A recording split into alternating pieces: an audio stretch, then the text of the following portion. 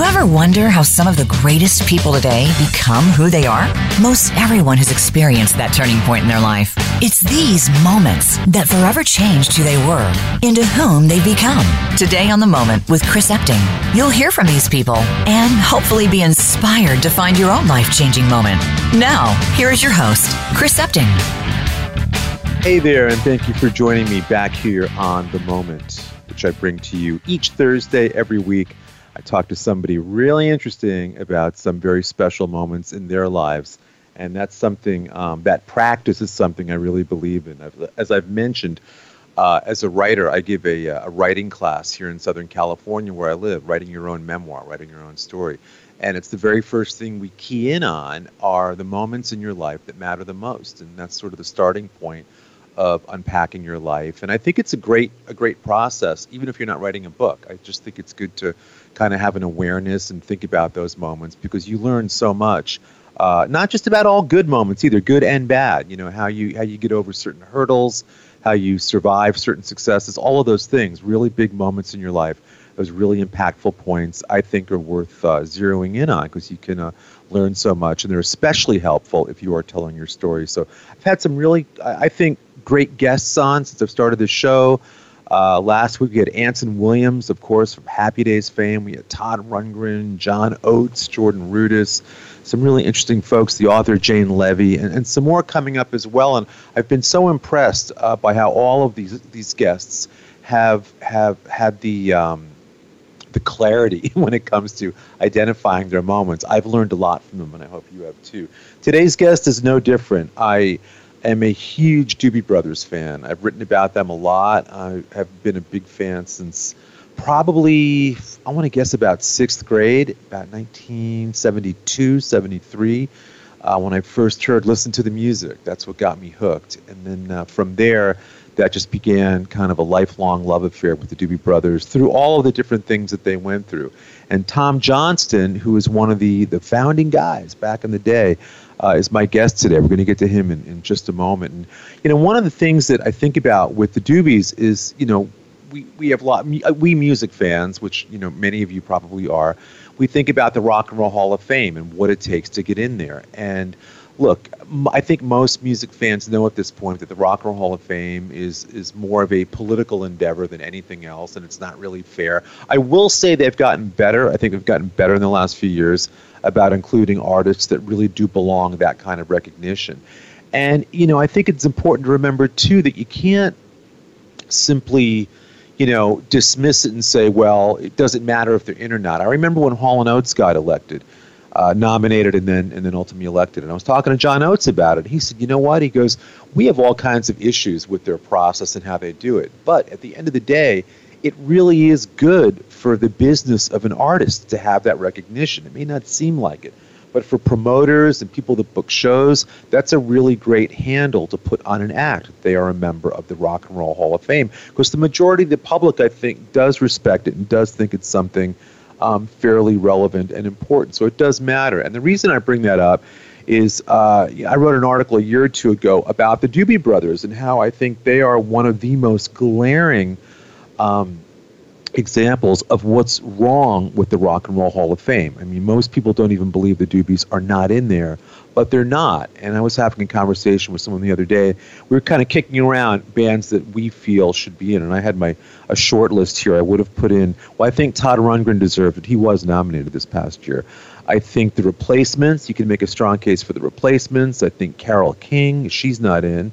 The Doobies, as I mentioned, absolutely. Emerson, Lake and Palmer, I think, should be in. Looking at my list here, Jethro Tull, I would put in. I think King Crimson belongs in there. Who else here?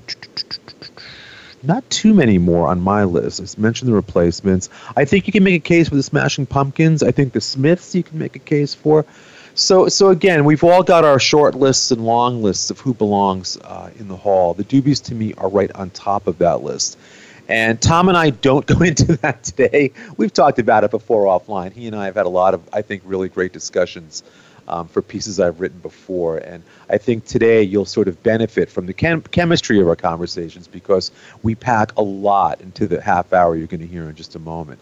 But Tom does cover a lot of topics. You know, again, being in a band for nearly 50 years as he's learned a lot. He's got some great stories, and he was really good about moments that he feels were memorable to him. If you want to discuss this after the interview, there is a toll-free number here, which is 866-472-5788. That's 866-472-5788.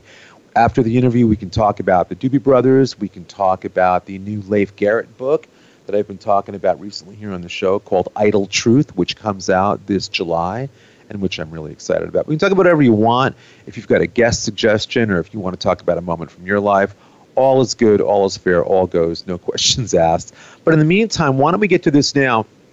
Like I said, the interview runs almost a half an hour, and Tom is going to take you really on kind of a compressed journey of his whole life experience from the Doobie Brothers up until current day today. Now, if you don't know, the Doobies in April are going off on a tour around the Midwest and eastern part of the United States on their own, headliner tour. And then this summer, they're going to be back on the road, co-headlining with Santana, which promises to be just a great, great summer tour.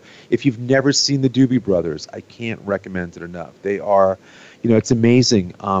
Pat Simmons, Tom Johnston, John McPhee, the rest of the band, they are playing at such a high level right now. It always blows my mind just how youthful and energetic these guys are, and just how their chops only get better over the years. If you go to doobiebrothers.com, you can check out all the tour dates and get your tickets all set up and stuff. This is kind of the time, I think, when people start setting up their summer concert experiences. So now's the time to get good tickets. Again, doobiebrothers.com. You can get all the information there. And with that, we're going to go now to my conversation with Tom Johnston. I hope you enjoy this, and I'll be back after the break to take your calls if you're there, or talk a little bit more about the Doobies and some other musical things happening in the universe. My name is Chris Epting. You're listening to The Moment here on VoiceAmerica.com. Thanks for listening, and I hope you enjoy my conversation with Tom Johnston. Tom, welcome, and thank you for joining me here on The Moment. Glad to be here. How you doing? Good to talk to you, man. Tom, let's get right into it. When you think about moments in your life where things took sort of a big turn, what are the first couple that maybe come to your mind that really are the dividing line where things changed dramatically for you? Yeah, the musical type, you mean? Yeah. In terms of your career, in terms of, maybe, pre-Doobie Brothers going back a little bit, what are the first couple of moments where you saw things change right in front of you and maybe even realized that, hey, this is what I want to do with the rest of my life? I think the first one that comes to mind, because I was already playing, and I was already playing in bands around Visalia and what have you. And I played in a soul group, and I played in cover bands and what have you in high school and all that, and junior college. But I think early on, one of the marquee moments was seeing James Brown live in Fresno when I was a freshman in high school. And I don't know that so much spurred me on to say, oh, God, this is what I want to do, so much as I was just blown away. I couldn't believe the show. I'd never seen anything like that. So it was, as I say, it's kind of a marquee moment in my life. What was it about him and the band, as much as you remember? Because, again, he obviously in that era put on one of the most dynamic shows in history. You saw him right at the peak, I think, of what he was doing. Yeah, the first Apollo album, 1962, I believe it was released. Yeah. It was just the energy coming on stage was palpable. It was unreal. I'd never seen anything like that. And I'd never seen a choreographed show as well, which it very much was, and complete with an announcer and all that kind of stuff. Something totally different from watching local bands or even people that would come through like Jimmy Reed or Spencer Davis Group or Doug Somm or whoever the heck came through the valley that I saw. But to see something like that was mind-blowing. I mean, it was choreographed from start to finish time-wise as well as show-wise. And the songs, he had a huge band. He had, I believe he had 2 guitar players. I want to say he had 2 drummers at that point. Right. He had background singers for the first part of the show, and he had keyboards. He had everything you could possibly think of. Guitar, bass, drums, keyboards, horn section, singers. And a lot of dancing going on as well. And that would start the show, and then he would come out and do a little bit on the keyboard, and then he would go back, and he would come back out and do his portion of the show, strictly his portion of the show, him by himself, along with the Flames and the band, But It was just jaw-dropping. How close? Remember how close you were to the stage, or how close to him you were during the show? That's a long time ago. I would say probably 20, 30 feet from the stage. Wow. So you were right up there. I mean, you were able to really kind of get into it right up close. Yeah, I definitely got to absorb the whole impact. Let's move on from there. I mean, that's obviously, when you ask especially musicians that have gone on to be really successful what their first show was that affected them, it's always something interesting like that, like seeing James Brown. But Tom, moving ahead down the timeline a little bit more, as you get, you move up north, you start going to San Jose State. What's a moment maybe around that time that things, again, kind of shift and give you some insight as to what you're going to be doing with the rest of your life? I think that was probably a time when I was honing in a lot closer to what I was planning on doing for my life. I was going to college and studying to be a graphic designer, but it wasn't really at the forefront of my mind, but I can't wait to do this. Right. I was an art major, and I always have been, so it fell into place, but at the same time, I was playing music all the time.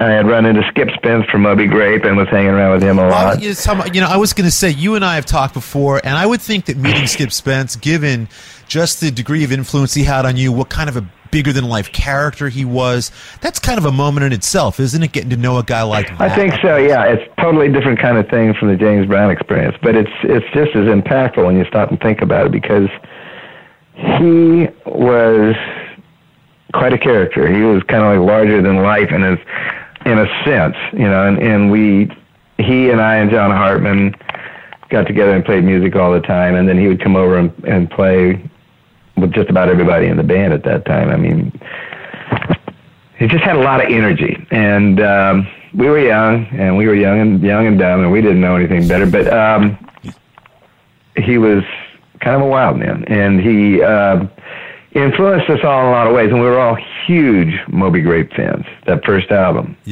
influenced everybody in the band, and I think that is an impact in its own way. And then here's the guy that everybody kind of associates with it all, and it's kind of a lunatic, but he was our lunatic, and we really dug hanging around with him. And plus, he was just a very creative guy, right. And he'd come wandering through your back door and sit down and start playing music, and we'd go to his house, and, well, not we, it was generally one guy at a time would go over to his house and play music. But that was also the period of time when we were up in the Santa Cruz Mountains a lot, and Santa Cruz itself, SoCal, Aptos, whatever. And, of course, the Chateau was part of that whole thing. Chateau Liberté, which was the old stagecoach stop up in the Santa Cruz Mountains, turned into a bar, and really a moment in time. I don't think there'll ever be a place like that again. I don't think the people that made that work are not around anymore, and I don't think they'll ever come around again. So it was really a period in time. It's sort of like Haight Street was in the Summer of Love. It's just very different. It's the kind of thing that only happens once, and it's only meant to happen once if you look at it from a karmic point of view. Absolutely, but I mean, if you're there in the middle of it, what it allowed you to do. I mean, I personally, if I could, be so bold, I think another moment might be when you were playing with Skip one night and in Campbell, and you meet a guy named Pat Simmons. Exactly. If I hadn't been as you said, if I hadn't been playing with Skip, that wouldn't have happened. He and I and John and I believe Greg Murphy were playing over at the Gaslight Theater in Campbell, just playing rock and roll and just stuff that we just kind of threw together.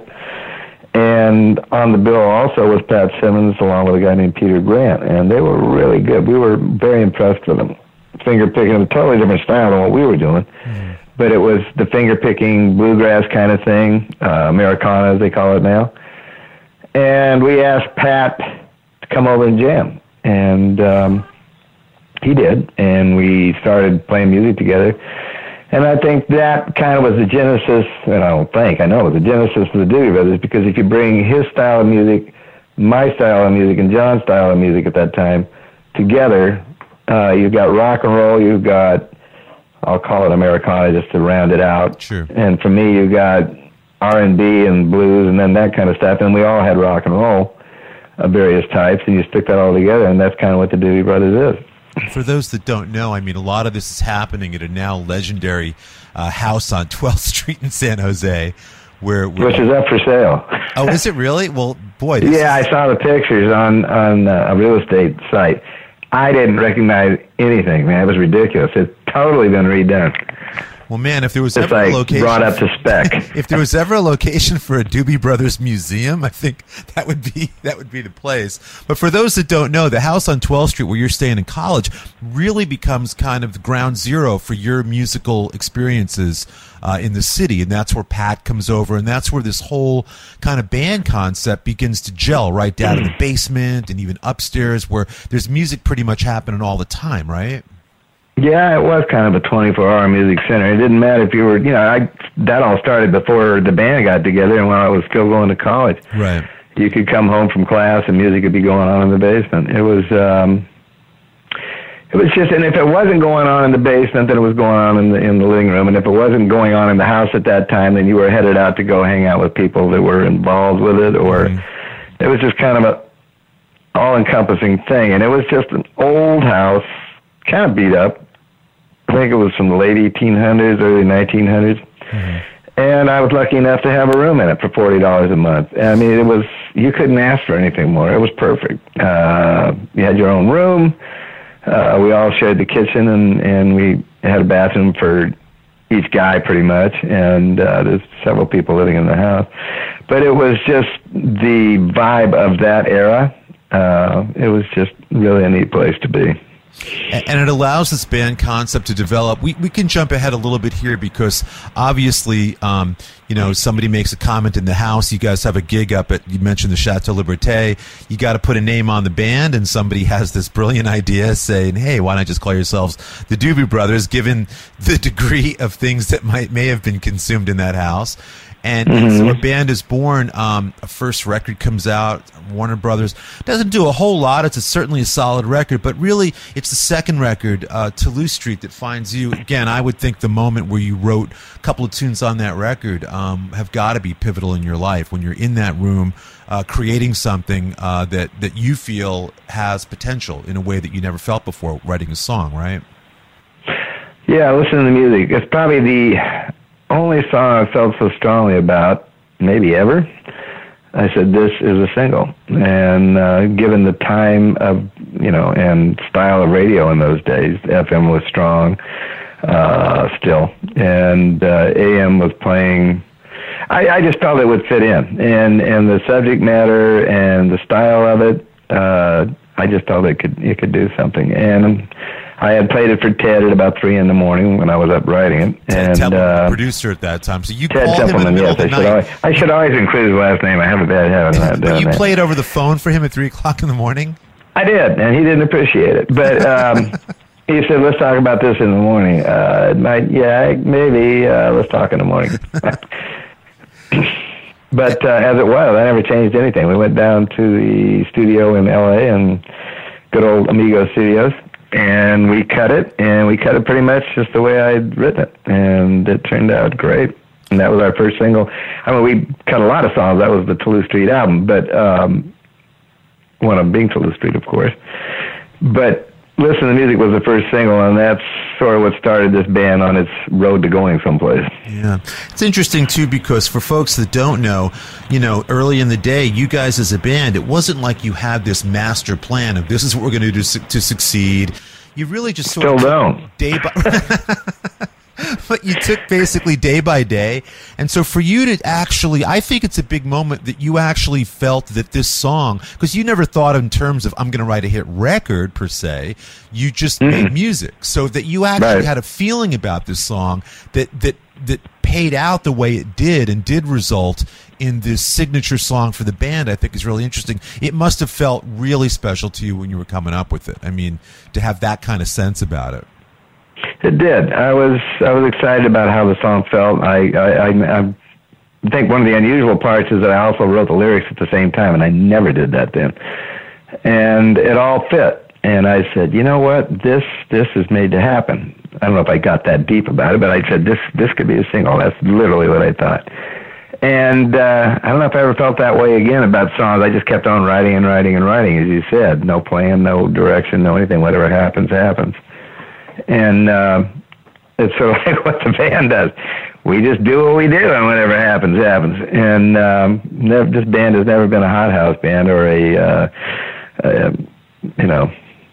strict idea. This is what we're going to do. The concept album idea was completely out the window. And it's just how this band has always been. And the fact that we've been together, it'll be 50 years next year, is sort of mind-blowing. Amazing.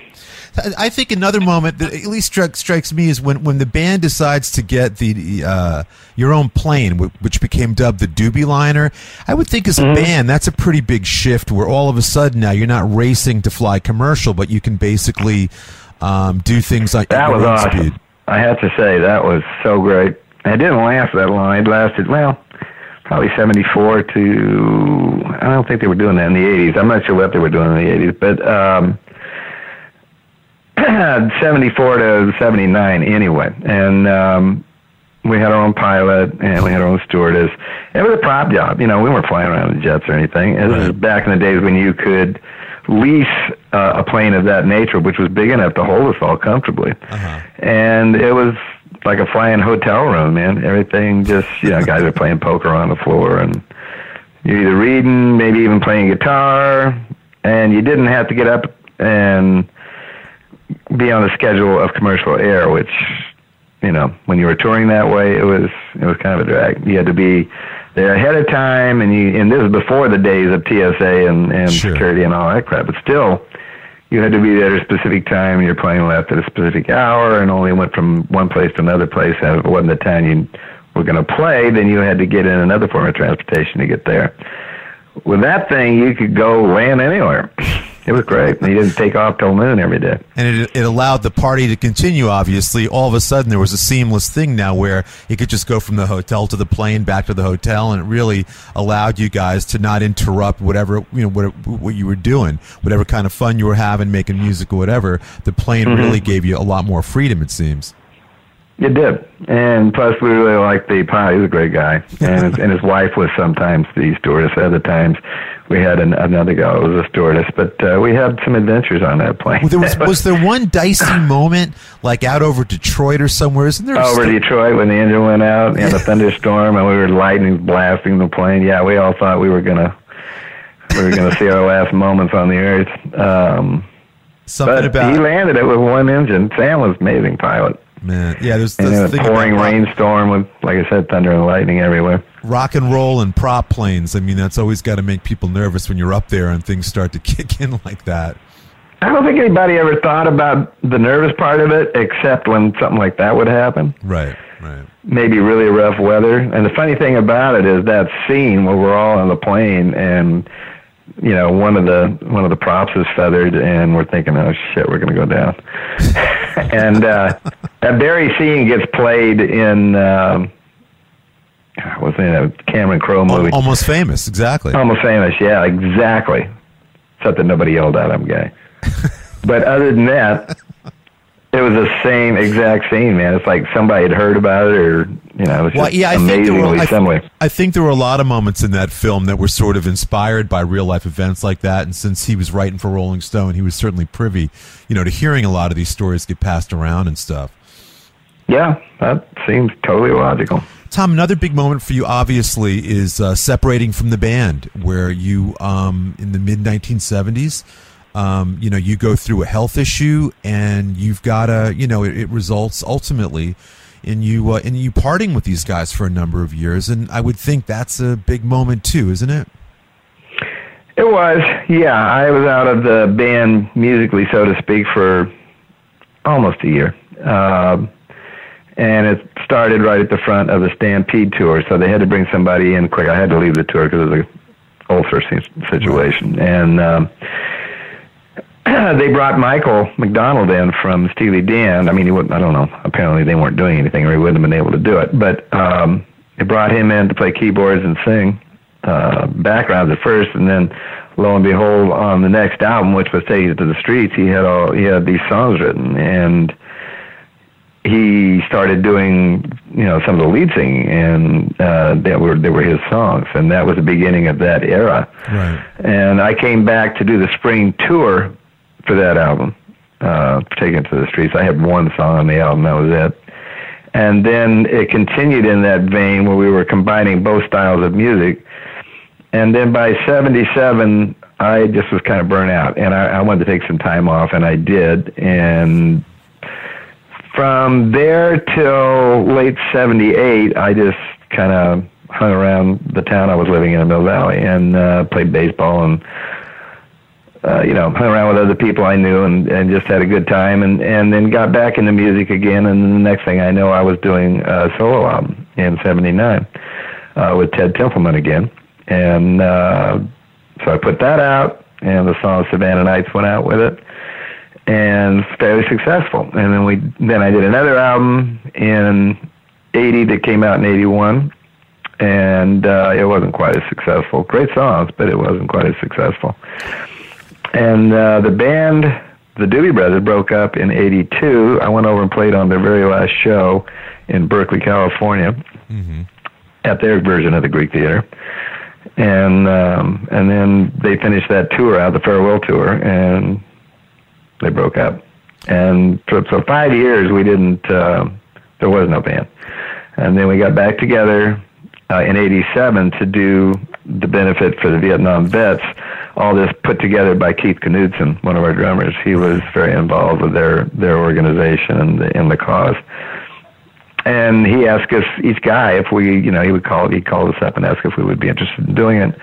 And we all said, sure, why not? Nobody else was doing anything of major note. And so we did that, and we got together. I mean, we had 2 keyboard players, and we had Michael McDonald, and we had Cornelius Plumpus, 4 guitar players, so myself, Pat, Jeff Baxter, and John McPhee, 4 drummers. Yeah, it was crazy, and Tyron playing bass. But and Bobby LeKine playing percussion. So it was a lot to put together. So we spent a little bit of time rehearsing all that and getting it together, and then we played our first show at the Sportatorium or Sports Arena, whatever it's called, where we used to play all the time anyway, in San Diego, and just to see what it felt like.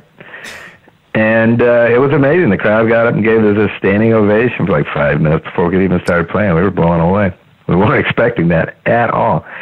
And then the next night we were at the Hollywood Bowl, and it sold out. I think the only show that sold out faster up to that point anyway was the Beatles.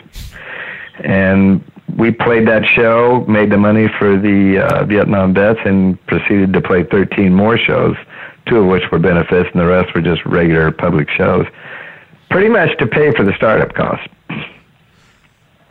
Well, I would think that the Hollywood Bowl show has got to stand as one of those moments, because really it's one of the most legendary shows of the era. It not only was made a statement about you guys and where you were at in your lives, but the way the crowd turned out, you must have felt very special knowing what you meant to those people, because it was, if you look at clips of it or listen to it, it's just an amazing night that really shows a ton of love coming back from the audience. The audience was awesome, and quite frankly, we didn't expect that. We didn't really know what to expect. All of us hadn't, none of us that got together had been really playing anything of note for, like 5 years. Like I said, I'd been playing in a band, a local band, but as I said, it was not that big a deal. It was just a way to keep yourself musically active. So we've been away from the limelight, if you want to call it that, for a while. So we weren't expecting what we got. We were really, really surprised.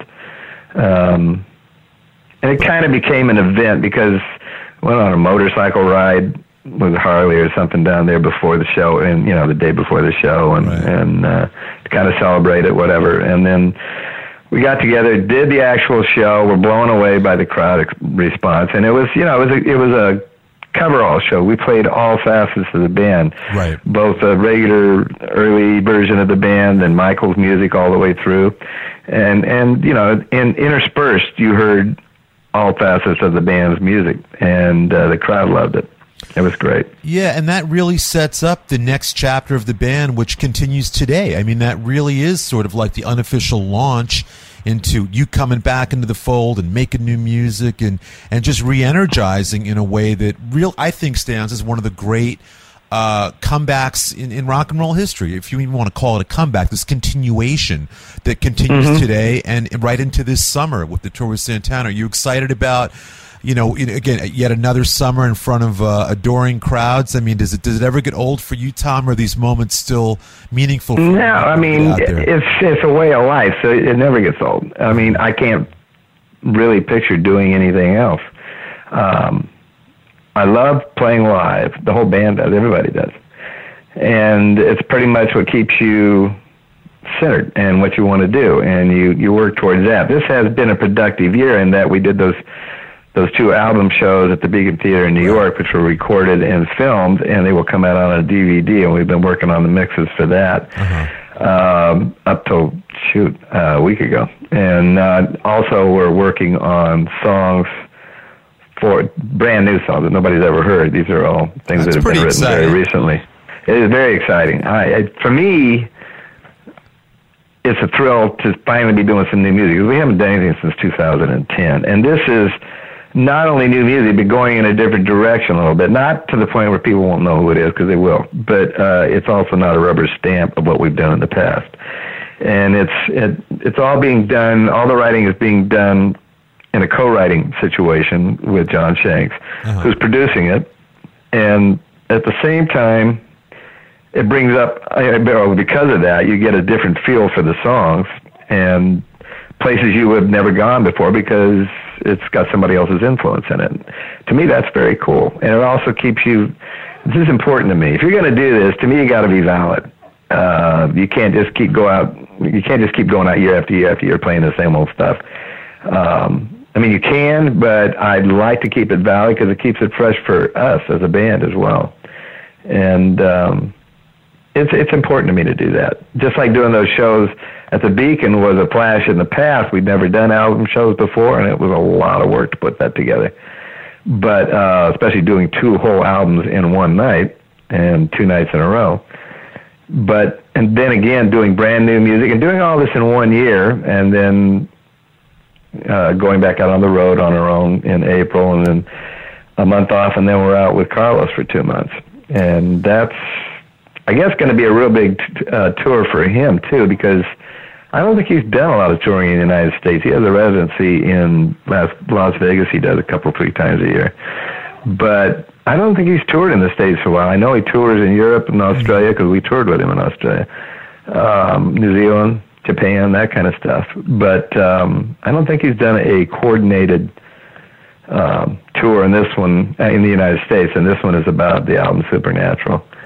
Great band, great show. I can tell you that from having been in the tour we did in Australia. Well, it's going to be a lot of fun. And Tom, I just want to say in closing that I think you really inspire people because, to be doing it as long as you've had, you're playing, you're singing. I don't think it's ever sounded sharper or more vital. I mean, it's as youthful and energetic as anybody else out there today. And I think that's what really gets people up out of their seats. Well, thank you. Yeah, we do try to keep the people involved, and we try to keep it fairly energetic. It's partially the reason that we keep doing this, because it keeps us energetic, keeps us young at heart, young in mind, and young in body. Man, you got to keep in shape to do this. So it's a great deal all the way around. All right, man. Tom, thank you for joining me here in the moment. I really appreciate it. You bet. My pleasure. And that was Tom Johnston from the Doobie Brothers. I hope you enjoyed that.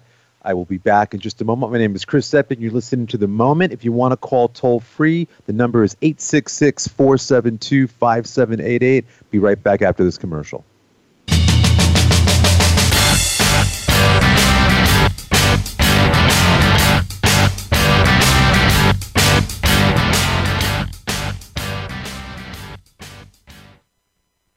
Stimulating talk gets those synapses in the brain firing really fast. All the time. The #1 internet talk station where your opinion counts. VoiceAmerica.com. Are you or someone you know interested in attending college? With both college tuition and college enrollment up 60% since 2002, there is a lot of competition, and careful planning needs to be a part of the process. Tune in to Getting In, a college coach conversation, hosted by Elizabeth Heaton and featuring a team of college coach experts. We'll bring you the tips, techniques, and know-how to navigate the road to college and do so the smart way. Listen live every Thursday at 4 p.m. Eastern Time, 1 p.m. Pacific Time on the Voice America Variety Channel. The Voice America Live Events channel is here now to showcase your corporate, individual, or organization's live event. Visit voiceamerica.com/live events to see all of our past live events and find out more. Whether it's a multi-day conference, special speaker, or single-day event, we've got everything to make your event a success. We can do a few hours or a few days. For more information about taking your event to the next level, call Jeff Spinard at 480-294-6417 or email info@voiceamerica.com. Again, that's Jeff Spinard at 480-294-6417 or send us an email to info@voiceamerica.com. Voice America is where you are and where you want to be. Join us around the globe as we broadcast live from some of the most interesting events available. Don't forget to view all our live events, including on-demand access to past events that you may have missed by visiting voiceamerica.com/live events. News, opinion. Can you hear me? Your voice counts. Call toll free 1-866-472-5787. 1-866-472-5787. VoiceAmerica.com.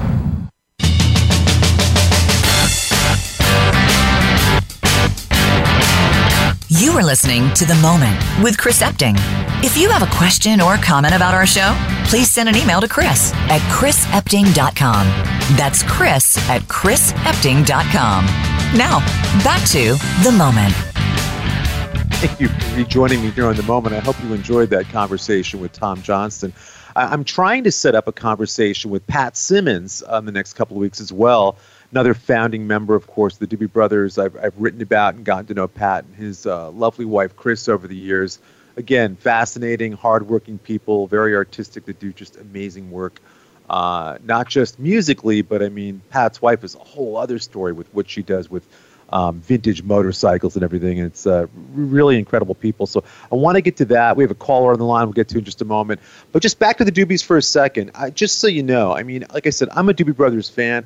I place them, though, in the pantheon of great American bands like the Grateful Dead, like the Band, like the Allman Brothers. The Doobies fit right there. They really do. And I think that's why the Rock and Roll Hall of Fame needs to sit up and take notice sooner than later and get this going. It really is, I think they're doing a great disservice, not just to Doobie Brothers fans, but music fans all over the planet.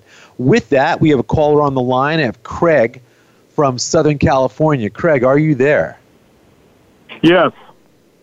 Craig, are you a Doobie Brothers fan? Oh, absolutely. I love the Doobie Brothers. You know, I'm a Huntington Beach native from here, from Southern California, born in 1960, so I grew up in the greatest generation of rock and roll bands, and the Doobie Brothers are right there in the top of all those bands. Have you seen them live before, Craig? I'll never What's that? Have you seen them live before? No, I never have, but I would love to. Yeah, I'm telling you, this summer they're on the road with Santana, which is kind of interesting because both Santana and the Doobies, you probably know this, grew out of the Bay Area, late 60s, early 70s. So it's a nice co-headliner that brings to life that really wonderful Northern California musical vibe from that era back then. Both bands, of course, have gone on to do wonderful things. And, yeah, definitely check them out. They're doing one of those great summer co-headline tours, I believe. In Southern California, they're at the Hollywood Bowl, and then down in San Diego as well. So you should check that show out. That would be wonderful. What are your? Do you have a favorite album? I mean, as Tom mentioned, I want to mention too for listeners. Tom kind of broke some news there about the band working on new music, which I think is great. He also referenced a couple of album shows they did last year where they played Toulouse Street and The Captain and Me at the Beacon Theater in New York City. and that's coming out on DVD later this year. So a lot of really exciting things for them. Craig, what's sort of your musical memory of the Doobies? Do you have a favorite album or favorite song or anything like that?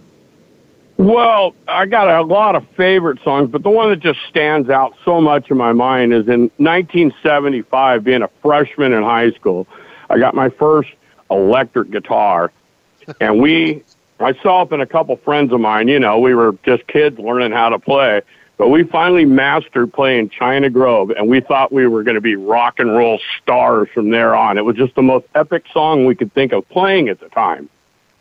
It's so funny you say that. Vividly remember these guys at this karaoke place every Friday night when we go down there and play. They always did Long Train Running. It was just the most beautiful melody, and they would do it. But, I mean, if anybody should be in the Rock and Roll Hall of Fame, it should be the Doobie Brothers. It's funny you mentioned China Grove because when I was in 8th grade, I think, in 75, and we had a little local band in Croton-on-Hudson, New York called Wells Avenue Express. They were like the band that would play at every high school dance. I remember walking by. They had a rehearsal at one of the kids' houses. The garage door was open, and they were playing China Grove into Long Train Running. And it just shows you the whole those songs had. But then, how can you forget when on top of those really kind of classic driving rock and roll songs, then they hit us with Black Water out of the blue, right? To further demonstrate just how deep that band's sound was. And that was, if Long Train Running and China Grove were sort of predicated by Tom Johnston, then you have Pat Simmons coming in with Black Water. And then I think people really got a sense of just how deep this band could go. And stylistically, just how broad they were. They remind me of another Bay Area band. They kind of had that southern rock feel to them as well. It's like the Creedence did, and that type of band. Yeah, it's a good call, actually. When you think of the Bay Area, I know Tom mentioned Skip Spence and Moby Grape, but yeah, Creedence, absolutely. I mean, again, when you think of the Bay Area bands of the 60s coming out with, the Jefferson Airplane, and, it really was an incredible kind of musical petri dish up there, and the Doobies came out of that. People don't realize they were originally, if not a biker band, they were kind of favorites of the Hells Angels up in the Los Gatos area. There was a big famous place called the Chateau Liberté, which was kind of a biker bar hangout where the Doobies were kind of the house band back in the day. And they were tough guys. I mean, they were, it was motorcycles and leathers. But again, when I remember Black Water coming out thinking, wow, this band is a lot more than just really catchy, hard-driving songs. And from there on in, I mean, when you look at what they've gone through over the years in terms of personnel changes, they always figure out how to remain relevant. Any band that can stand longevity that they have are they're rock gods. I mean, because I know a lot of musicians in my life, and it's not an easy life as people think it is. It's very grueling and tough. And just to get up there on stage and play for hours is extremely tough. And these guys are older than me, and I know I would struggle with standing up there playing for 2 hours. Well, the conditioner, it's dedication. Yeah, it really is. And it's funny you say that. I had the privilege last year of sitting in on a Doobies rehearsal before they hit the road. And I got there. They were already in mid-rehearsal, a couple of hours in. And I was there for a number of hours. And to watch these guys work through their set as true craftsmen, I mean, really, they were so focused and dedicated on getting it right. And they've done it hundreds, if not thousands of times. But in that rehearsal, I learned so much about the band just from watching how much they care about what they do. And how, to your point, how much work it is to get these songs up and to make them sound right. I mean, that's the other thing about the Doobies that I love is when they go out there, they never phone it in. They are playing with an energy and a youth and a passion that the crowd feeds off of, and it's it's a great thing to experience. Again, if you've never seen the Doobie Brothers, make this summer that year because, again, they're doing a great tour, co-headliner with Santana throughout the summer. In April, they've got their own headliner tour going, just them. But I think people, I've brought people to shows, and they're just blown away. Even if they saw them back in the 70s, they actually think it's a stronger lineup now because of, look, you get older, certain habits kind of fade into the background, and you can be more focused on your playing and your singing. I think the Doobies are a great example of that. I have a little confession to make. You know, living here my whole life, I've never been to the Hollywood Bowl, and I can't think of a better reason to make it my first time going there. I've always wanted to go to the Hollywood Bowl just for. That's a great idea, and if you didn't know it, Craig, the Doobies actually have some history there. As Tom mentioned, their big comeback show, which started as a charity, was held at the Hollywood Bowl, and their show sold out, second only to the Beatles. That's how much people missed their Doobie Brothers back in the late 1980s. So they've definitely got some good I think I'm going to start looking online soon here for some tickets. Do you know when they are playing the Hollywood Bowl? Any idea? Like a month? You know what? I don't, but I'm going to look it up for you right now as we speak. I'll get the tour dates up here. I believe it's in June, and let's check it out. Okay. Like I said, they start off in April, and they're in the Hollywood Bowl June 24th. And then they are in San Diego the day before that, June 23rd. So a couple of good opportunities. I prefer trying to go to the Hollywood Bowl. I could kill two birds with one stone, see one of the greatest rock and roll bands in history, and go to the Hollywood Bowl. Well, you know what? The Bowl is a fantastic place to see a show. The one caveat I'll give you is they do have what's called stacked parking, which for those who don't know means that once you park, they basically stack you essentially right next to each other with no room to get out. So but you know, it's a small price to pay because once you're in the Bowl, anything out of it. Yeah, exactly.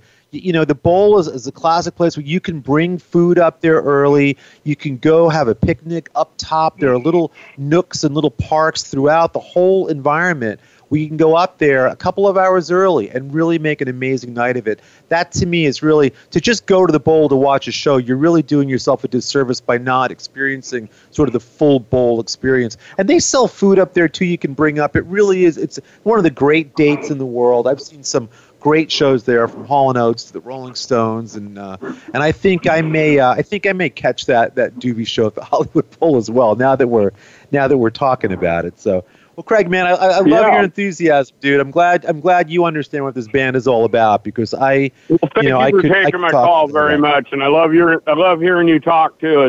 It's a pleasure. I've heard you speak before. You probably don't know me, but I've heard you talk.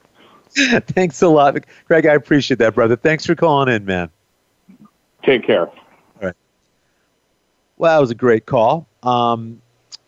You know, I want to echo what Craig said. For any of us that grew up in the early mid 70s as kids, the Doobies were one of the first bands that really grabbed us by the lapels, you know, and got in our face and made us realize what great rock and roll was all about. So with that, I want to take another quick break. My name is Chris Epping. You're listening to The Moment, and I'll be back after this with a couple of closing thoughts.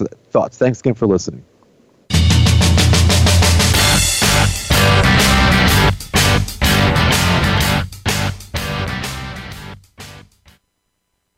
Stimulating talk. Gets those synapses in the brain firing really fast. All the time. The #1 internet talk station where your opinion counts. VoiceAmerica.com.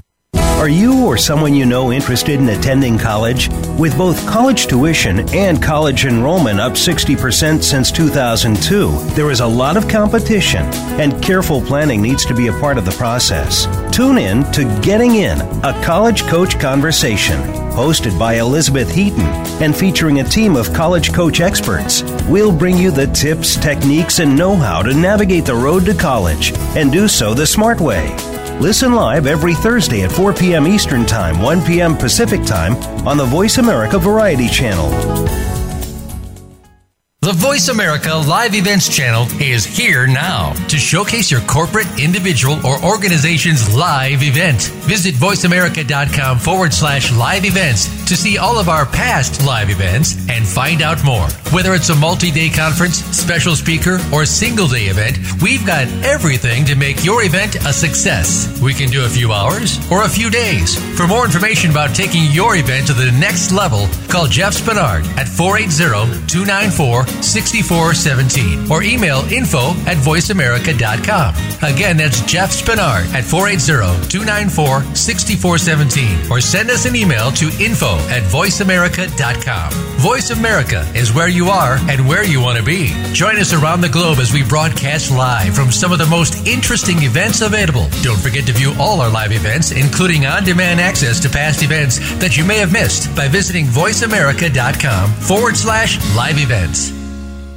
MailJet is changing how teams email with the launch of their collaboration toolkit.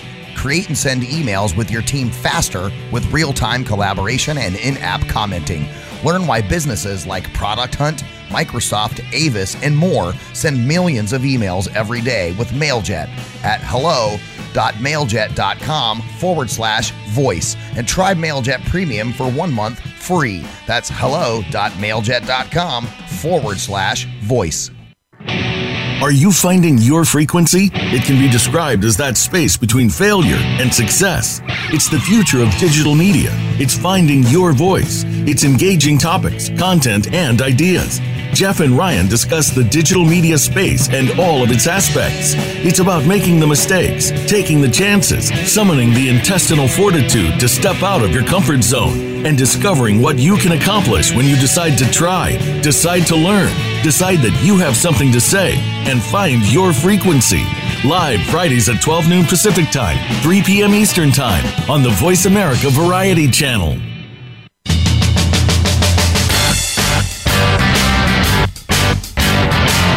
You are listening to The Moment with Chris Epting. If you have a question or comment about our show, please send an email to Chris at chrisepting.com. That's Chris at chrisepting.com. Now, back to The Moment. Thank you for rejoining me. I am Chris Epting, and man, this has been fun just talking Doobies for an hour. You know, it's like they've always been one of my favorite bands. I thought Tom Johnston did a great interview. Like I said, I want to get Pat Simmons on here too, and cannot stress enough, if you've never seen this band, look, if you've seen them, you know why you've got to go back. They're touring a lot this summer. Pat Simmons, Tom Johnston, John McVie, who plays everything, Mark Russo on the saxophone, Ed Toth on drums, John Cowan, bass and vocals, and the one and only Bill Payne on keyboards. If you don't know, I mean, Bill Payne from Little Feat, he's the keyboard player in the Doobies now. I mean, again, the musical pedigrees of this band are just, they're jaw-dropping. So check out doobiebrothers.com for all the tour dates. I am super excited. I've got my calendar good and marked up with red X's of the shows that I want to check out. And again, if anyone from any voters of the Rock and Roll Hall of Fame are listening, get it together, everybody. Come on, what are you waiting for? This is just one of the America's true treasures, one of the great rock and roll bands in history who definitely belong in your hallowed hall there. But in the meantime, like I said, check them out this summer. They are they're exhilarating. They give what I sense at a Doobies. I always leave a Doobies show feeling better than I entered, because they just remind you of why the spirit of music matters so much, and why the youthful energy that they bring, why that kind of inspiration matters. It's every Doobie show for me is a big moment. So with that, I want to thank you again for listening. You can check out all the prior shows, all of the moments, on Spotify, on iTunes, on Stitcher, here on voiceamerica.com. They're all archived easily for your listening pleasure. And I want to thank you for listening. Again, it's moments matter to me. I love hearing about people's moments. You can check out my website, chrisepting.com. If you want to email me off of there, write to me about your moments, about people you want to hear on the show. This is obviously a participatory kind of show. I love hearing from you, so please don't be strangers. Next week, I'm going to be back with another special guest, Loretta Swit.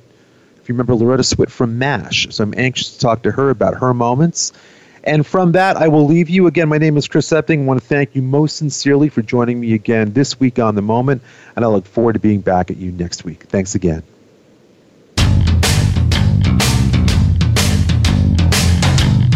Thank you for taking a moment out of your busy week to join us for The Moment.